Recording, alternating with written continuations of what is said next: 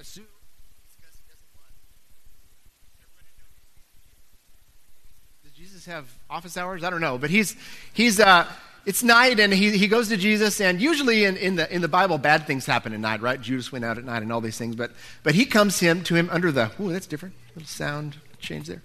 Better? Has this thing been off the whole time? Whatever, we're good. All right. Either way, Jesus didn't have a mic, so, he also didn't have lights or guitars, but anyway, so he comes to Jesus at night.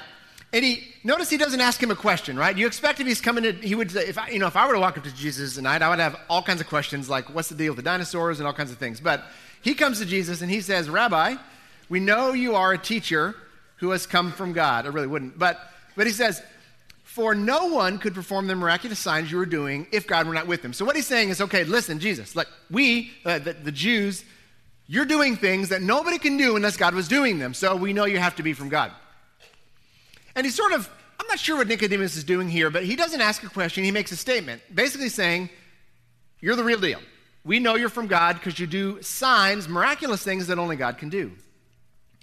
And notice Jesus, whenever you talk to Jesus or you see him encountering people in the Bible, he always says things that don't always answer or talk to what the other person is talking about. So in reply, Jesus says, well, let me tell you something. I'll tell you the truth. No one can see the kingdom of God unless he's born again.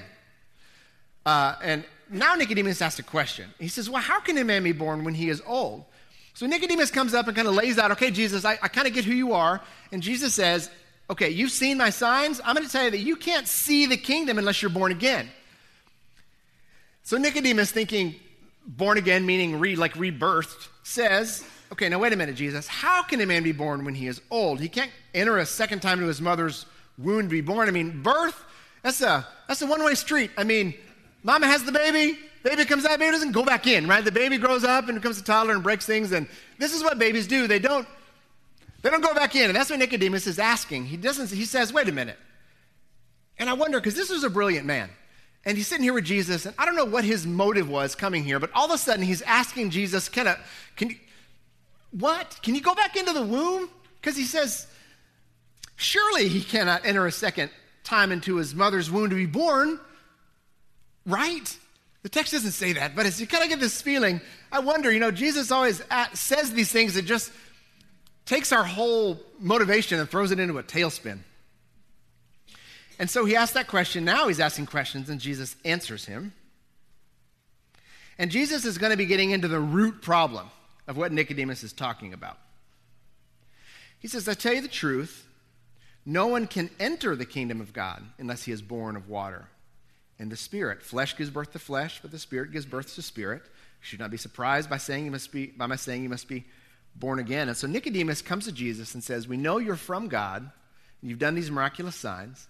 And Jesus says, you can't even see the kingdom unless you're born again. And he says, well, how can you be born again? And Jesus says, listen, not only can he see the kingdom, but he's telling this to a Jewish ruler, a Jewish religious ruler. You can't enter the kingdom unless you're born again. And then he goes and he gives us something very basic. He says, listen, flesh gives birth to flesh, the Spirit gives birth to spirit, right? Humans make humans, like begets like. That's how it works. And the Spirit gives birth to spirit. Don't be surprised that I'm saying you have to be born again. The wind blows and you don't see where it's going or wherever it pleases. And so it is with everyone born of the Spirit. You see the effect of the wind, but you don't see the wind blowing. Well, here in Oklahoma, sometimes you kind of do. But you really don't see, knowing where it comes from, you see the effect of the wind. And so you see what the Spirit does, and the Holy Spirit is here. The Bible says he indwells us, but you don't see him, but he's here, and you see the effect of what the Holy Spirit does. So Jesus is getting into the root problem. Nicodemus, listen, the problem is spiritual. That's where I'm trying to get you down to. And of course, Nicodemus starts in verse 9. He says, this is one of my favorite questions in the Bible. How can that be? How can this be? You're telling me, right, okay, I think I get it that you can't go back into the mother's womb, but I'm supposed to be born again. I'm a Jew. I've got it. I've got the law. What do I need to do? What are you talking about? How can that be? And so verses 10 through 21 is Jesus answering Nicodemus' question. How can it be, or why is it necessary? What does it mean that a person is supposed to be spiritually born again? Because I think Nicodemus gets this. He's a smart guy. He doesn't think that Jesus thinks people go back into the womb and come back out, right? He understands that this is spiritual in nature, but he's not quite getting it. And so in verse 10, Jesus continues and says, you are Israel's teacher, and you do not understand these things. I hope that he never talks to me like that, but he does actually quite a bit. But then you don't understand these things. And he says, I tell you the truth. The third time he said that in this passage. We speak of what we know and we testify to what we have seen, but still you people do not accept our testimony. I've spoken to you of earthly things and you don't believe. How will you believe if I speak of heavenly things? No one has ever gone into heaven except the one who came from heaven, the Son of Man. So what is Jesus doing here? He says, listen, you have all this knowledge, but you don't understand. You have all this information, but you do not get it. There is a huge problem here that Nicodemus does not see. And he says, listen, I'm going to tell you the truth. We say what we've seen, but still you people, look at the wordage there in verse 11. You people do not accept our testimony. The Jews were not accepting the testimony about who Jesus was, because Jesus breaks all the molds for what we think God is like. And they were not accepting the reality of who Jesus was. And he says, I've spoken to you of earthly things, that a man must be born again here on earth. Something basic, right? To the whole walk with Christ. This basic concept that something has to change.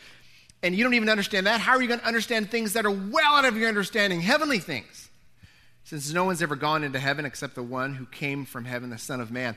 No one left earth and went to heaven and brought back information, is what he's saying, right? Nobody left earth and then went there and gathered up and wrote a bunch of good notes and then came back. No, heaven came to us to help us figure out what was terribly broken. God came into our brokenness. God came into a fallen world to fix it.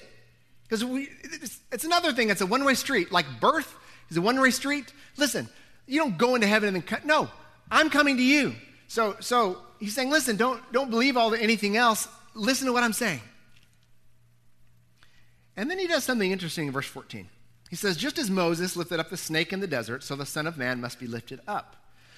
And you got to be wondering, they're sitting here in the dark, and I don't know where they are, but they're sitting there in the dark somewhere. Maybe there's a lantern, I don't know. But you got Jesus, and you got Nicodemus, and Nicodemus comes up and says, I know that you're a miraculous teacher, and Jesus says, yeah, you can't see that unless you're born again. And he goes, how does an old man, how do you get born again? And Jesus says, okay, the Spirit blows like the wind, and you don't really know what's going on. You have to be born again. And so Nicodemus goes, well, I don't understand. What's going on? And so Jesus goes, you're a great teacher and you don't get it?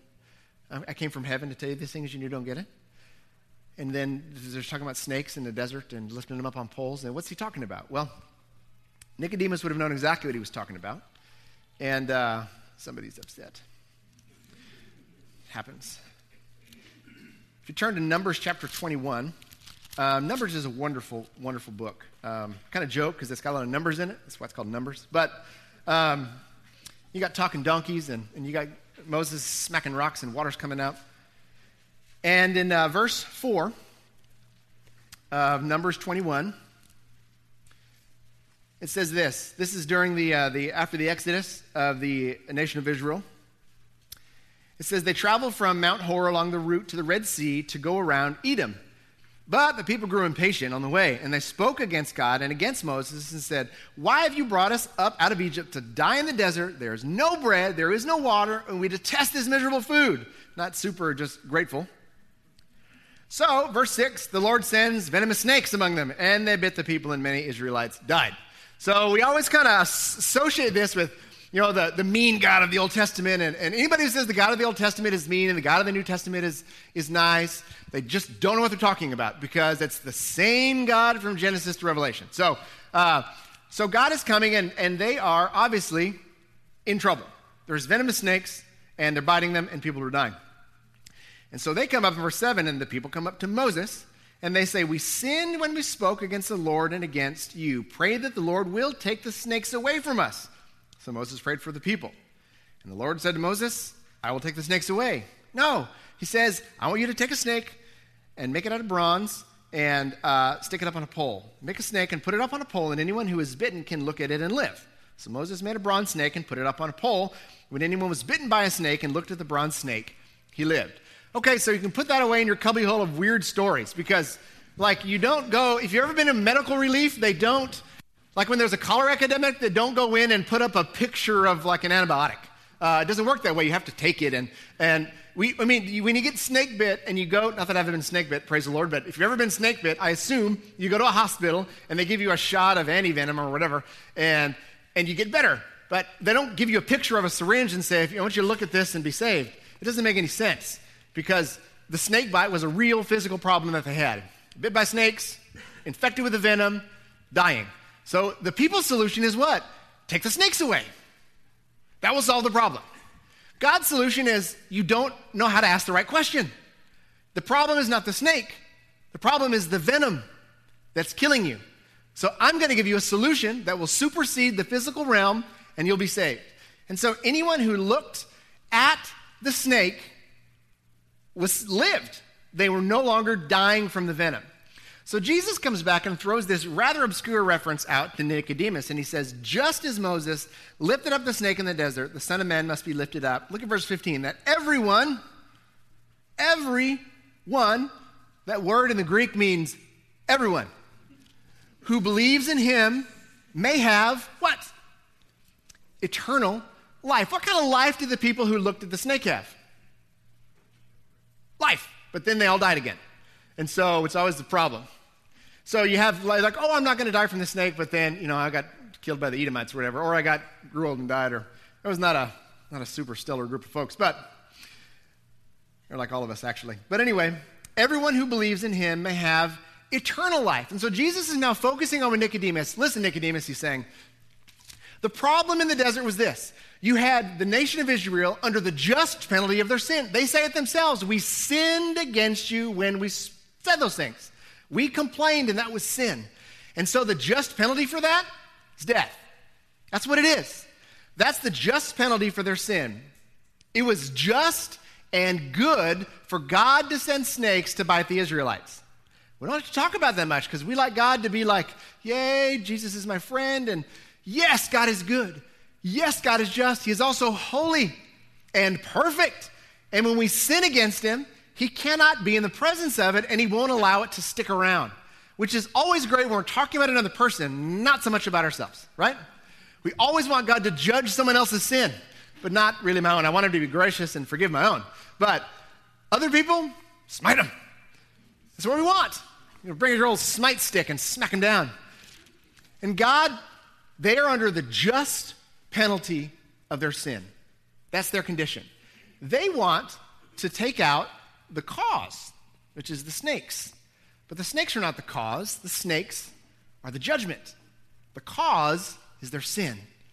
And that's what God is going to do in the story. But you have to read all the way from Numbers, all the way into the book of John to start getting it. And now Jesus is saying, listen, the problem has always been spiritual. You're born spiritually dead. You have to be reborn spiritually to get into the kingdom. So Nicodemus is finally, I know he gets it because he's a follower of Jesus at the end of the book. So somewhere between here and there, he gets it. And that's the context we get into when we hit this famous verse. How is God going to respond to humanity's desperate problem? Humanity is under the just penalty of their own sin. How will God respond to it? For God so loved the world. Is there a better phrase ever? For God so loved the world that I curse, the world that I get sick of, the world that I get tired of, the world that wears me down, the world that runs into your car and breaks your stuff and steals children. This is the world that God loves. God loved the world so much that what did he do? He gave his one and only son. Remember when God asked Abraham to give up Isaac? Did he have to give him up? No, he didn't. He gave him up, but he didn't actually have to kill him. He turned him over to the Lord. But God did not stop there. His love caused him to give, and he gave Jesus. So that what? So that whoever believes in him shall not perish, but have eternal life. For God did not send his son into the world to condemn the world, but to save the world through him. Whoever believes in him is not condemned, but whoever does not believe stands condemned already because he has not believed in the name of God's one and only Son. Okay, all the snake-bit people, right? Let's stay with this story. All the people that are bitten by snakes, what do they have to do to get saved? Look at the snake, right? That Moses puts up there. What if they say, here's a conversation you could probably have with somebody nowadays. I do not believe. I have a physical ailment. I know that there's venom in my system. I understand the chemical composition of the venom in my system. I know what it's doing to my system right now. I can tell that there's necrosis creeping up my leg. It makes no sense for me to look at that bronze snake and be saved. I can't do it. It's just a snake. So if that guy holds that position because of his own understanding of his condition, and he holds firm to that proposition, what happens to that guy? He dies. Why? Because he got bitten by a poisonous snake. Now, the person who says, I got bitten by a poisonous snake, I'm better. What's the difference between the guy that says no and the guy that says yes? He believes. The guy that says yes believes that if I look at the snake, it'll save me. It doesn't say it has to believe and understand everything. It doesn't say it has to understand the depth of, no. All they had to do was look and be saved. So Jesus says that everyone who believes in him may have eternal life. That whoever believes in him shall not perish. Whoever believes in him is not condemned, but whoever does not believe stands condemned already. So that verb pistuo is in the book of John 99 times. To believe it means to put your confidence in, to trust, to think something to be true, to have confidence in. 99 times just in this book. I think John's trying to make a point, right? The belief is important. So you have these people under the just penalty of their sins, right? In Israel. Jesus then goes on to say in verse 15, everyone who believes in him may have eternal life. So God so loved the world that he gave his one and only Son. So who is Jesus including in all of these people who need to be saved? Everyone.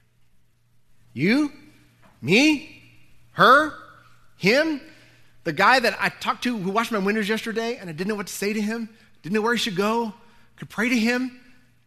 He's dead in his sins. What do you do? What is the condition of the world outside these doors?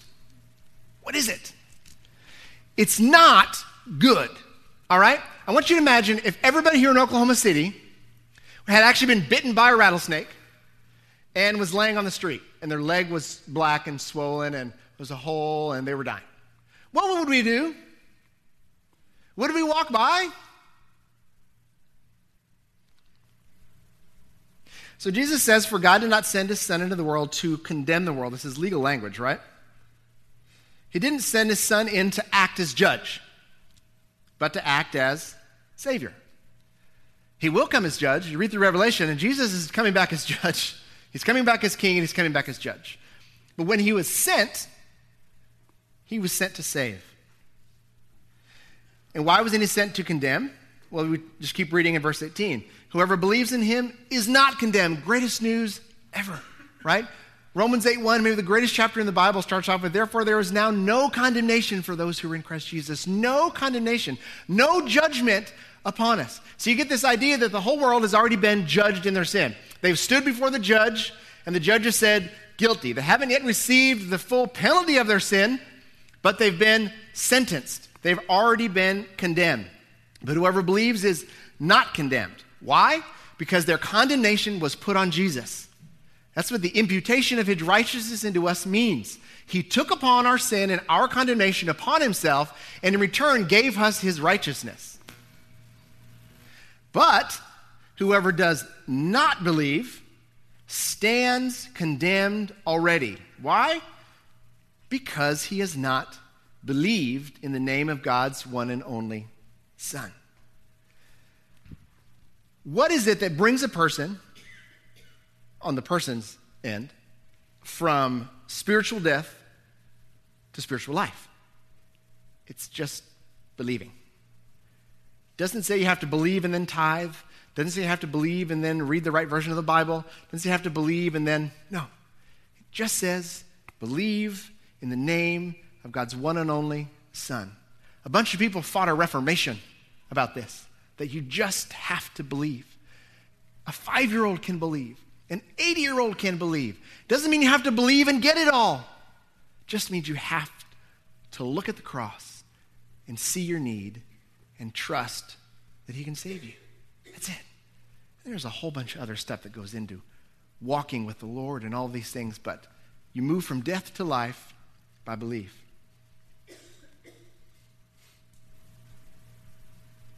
Jesus says in 19, this is the verdict, right? This has come down. Here's the judgment. Light came into the world, but men loved darkness instead of light because their deeds were evil. We don't need to waste a lot of time in churches condemning the world. It's already condemned, right? Everybody who has not believed on the name of Jesus stands condemned already. Everybody. And I want to kind of look at two things here as we get ready to close. What is the gospel exactly, right? The gospel is that we're all under the just penalty of our sin. We're all snake bit, and we're all dying. Unless God in his incredible love intervenes, and in this beautiful mystery that I will never probably understand, God draws sinners to himself, and then they believe and are made new again. They are born again. The theological word is regeneration, right? You are begun again, like Genesis, beginnings. The word born again means born again, right? That's what it means. It's a spiritual birth. And that happens by belief. So my question are two things.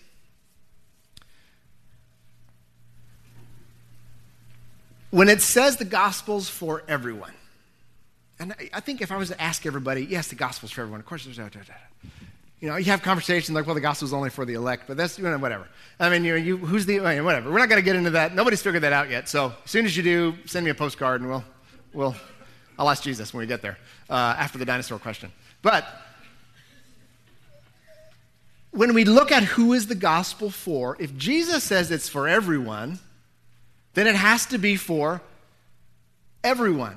That means all of us in here, means everybody outside the walls, means everybody in Oklahoma. And if you get a globe and spin it around and point it at a spot, it means whoever lives there, gospel's for them. Whoever lives there, gospel's for them. Whoever lives there, gospel's for them. Remember the first lesson from the book of Acts? That we are a what people? A sent people. Why? Wouldn't it be a lot easier for God just to come down on like a giant Jesus bullhorn and be like, everybody, come to Jesus? It would be way easier, right? It would be way more efficient. But God chose in his sovereign goodness to allow us to be his body and to bring the testimony of the gospel to a world that is dying and a world that is dead. It's a great privilege. And I think that when we look at the world around us, we very often don't really see them as condemned. And I think that has two causes.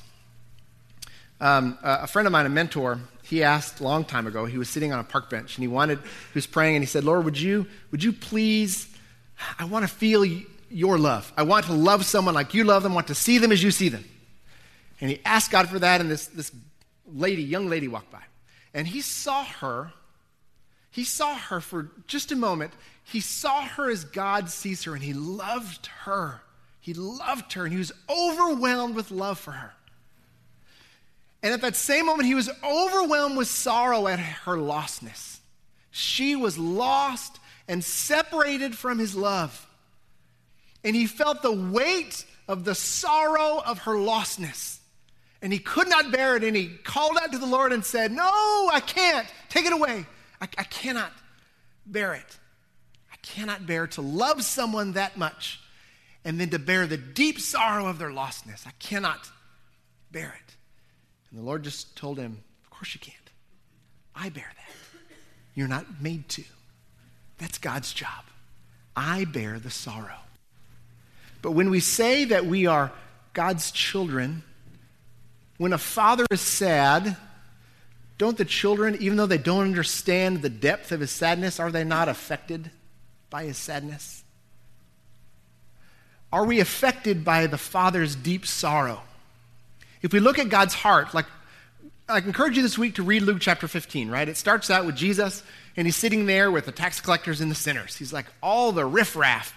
It says they were coming near to Jesus to listen to him. Something about Jesus was magnetic to the worst people in society. I mean, can you imagine you're standing out there and you're surrounded by hookers and drug dealers? No one would want to be your friend, right? And in Jesus' time, not only did very few want to be his friend, but the ruling establishment murdered him because lost people were drawn to Jesus. The Pharisees get mad and they say, well, look at him. He has all these yucky people around him. And Jesus answers them with three parables, right? A parable about a guy who has 100 sheep and loses one. A parable about a woman who has 10 coins and loses one. A parable about a father who has 2 sons and loses one. The shepherd finds the sheep, the woman finds the coin, and the father waits for the son to come home. This is God's heart, right? And so, my one question is this.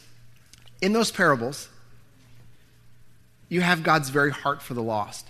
And you also have, remember what happens at the time everybody gets found? When the sheep gets found, the coin and the son? What happens? There's a party. Like a big one. I mean, blow open the doors, party. Whew. Where is our sense of celebration as a church? On one question I say, where is our sorrow, right? And I don't want to dwell there because I'll be real honest, it's sad because it's sorrow. But we should have deep sorrow at the lostness of the world. And we should have jubilant, blow the roof off the church celebration at the reality of our salvation. That we were saved from condemnation.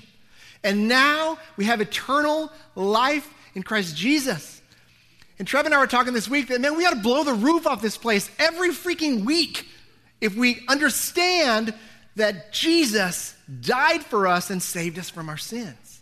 But for some reason, we just kind of sit here in the middle and just like be beige, sort of fade into the background. The devil loves it when we fade into the background because we're utterly useless when we do. So here's my question. I want to challenge us this week to do 2 things. I want us to, actually just one thing. I want you to pray. I want you to pray that God would infect your heart with sorrow for the lost. Okay? It's okay if you do that. It's okay. Why? Because he's a good Father, and he will take care of you. Because we don't just bear the sorrow, we bear the gospel. And the gospel is that out of deep sorrow, grace comes in and smashes the sorrow away and brings us great celebration. So I want to pray that God infects us with sorrow for the lost and that he infects us with the deep and abiding, jubilant celebration of eternal life. And that we would walk between these 2 tensions, grieving for the lost and celebrating the saved. And ask the question, why are we not have this kind of sense of celebration in our church? And I think the hard answer is that most churches grow not by people getting saved and coming to them, right? Church growth is just kind of shuffling the same deck. I'll go from here to this church, I'll come over here, I don't like what's going over here, so I'm going to come over here, and I don't like it. There's a great, ministry is ministry. We all have needs, and church is church. But the church in Acts, how did it grow? They didn't steal from other people's houses. They would have been like, what are you doing? Go. And I think when they started, the Lord sent a persecution, and then it went out. I think our church has sometimes lost the joy of salvation because we don't actually see that many people being saved. And so I want the Lord to infect us with those 2 things. The deep sorrow for the lost and an uncontainable celebration at the reality of our salvation. We're starting something called a prayer and discipleship team. And what that means is there's a group of people in this church who, out of love for the Lord and out of love for other people, want to make themselves available back there in the seats to just pray for people. If you have a need, go back there and pray. If you write it on a card and stick it in the mysterious black box, someone takes it out of the mysterious black box, and they scan it, and then they send it to the prayer and discipleship team, and they actually pray over those cards. They pray. They like get down on their knees and talk to Jesus about your request. It's amazing. And so as we close in worship tonight, or this morning, we're going to sing a song. And during that time, if you have something you want to pray about, go back there and pray. Back there in the corner where the lamp is, where those chairs are, someone will be sitting there, and just go and sit and pray with them. Maybe you want to pray to be infected with these two things. Go for it. Maybe you have a deep hurt in your life. Go talk to him. Maybe you have a joy you want to share. Go talk to him. But we need to pray together. And this is an incredible opportunity to do that. So I encourage you to take advantage of it. I'm going to pray, and we're going to respond to the Lord in worship. Lord, we love you. We thank you for the gospel. I pray, and this is the terrifying prayer, Lord, but I pray that you would infect me with sorrow for the lost and with jubilant celebration at our salvation. Would you infect this church with those two things? And between the tension of those two things, that our response would not be anxiety or fear or worry, but worship. That we would respond to you and you alone in worship.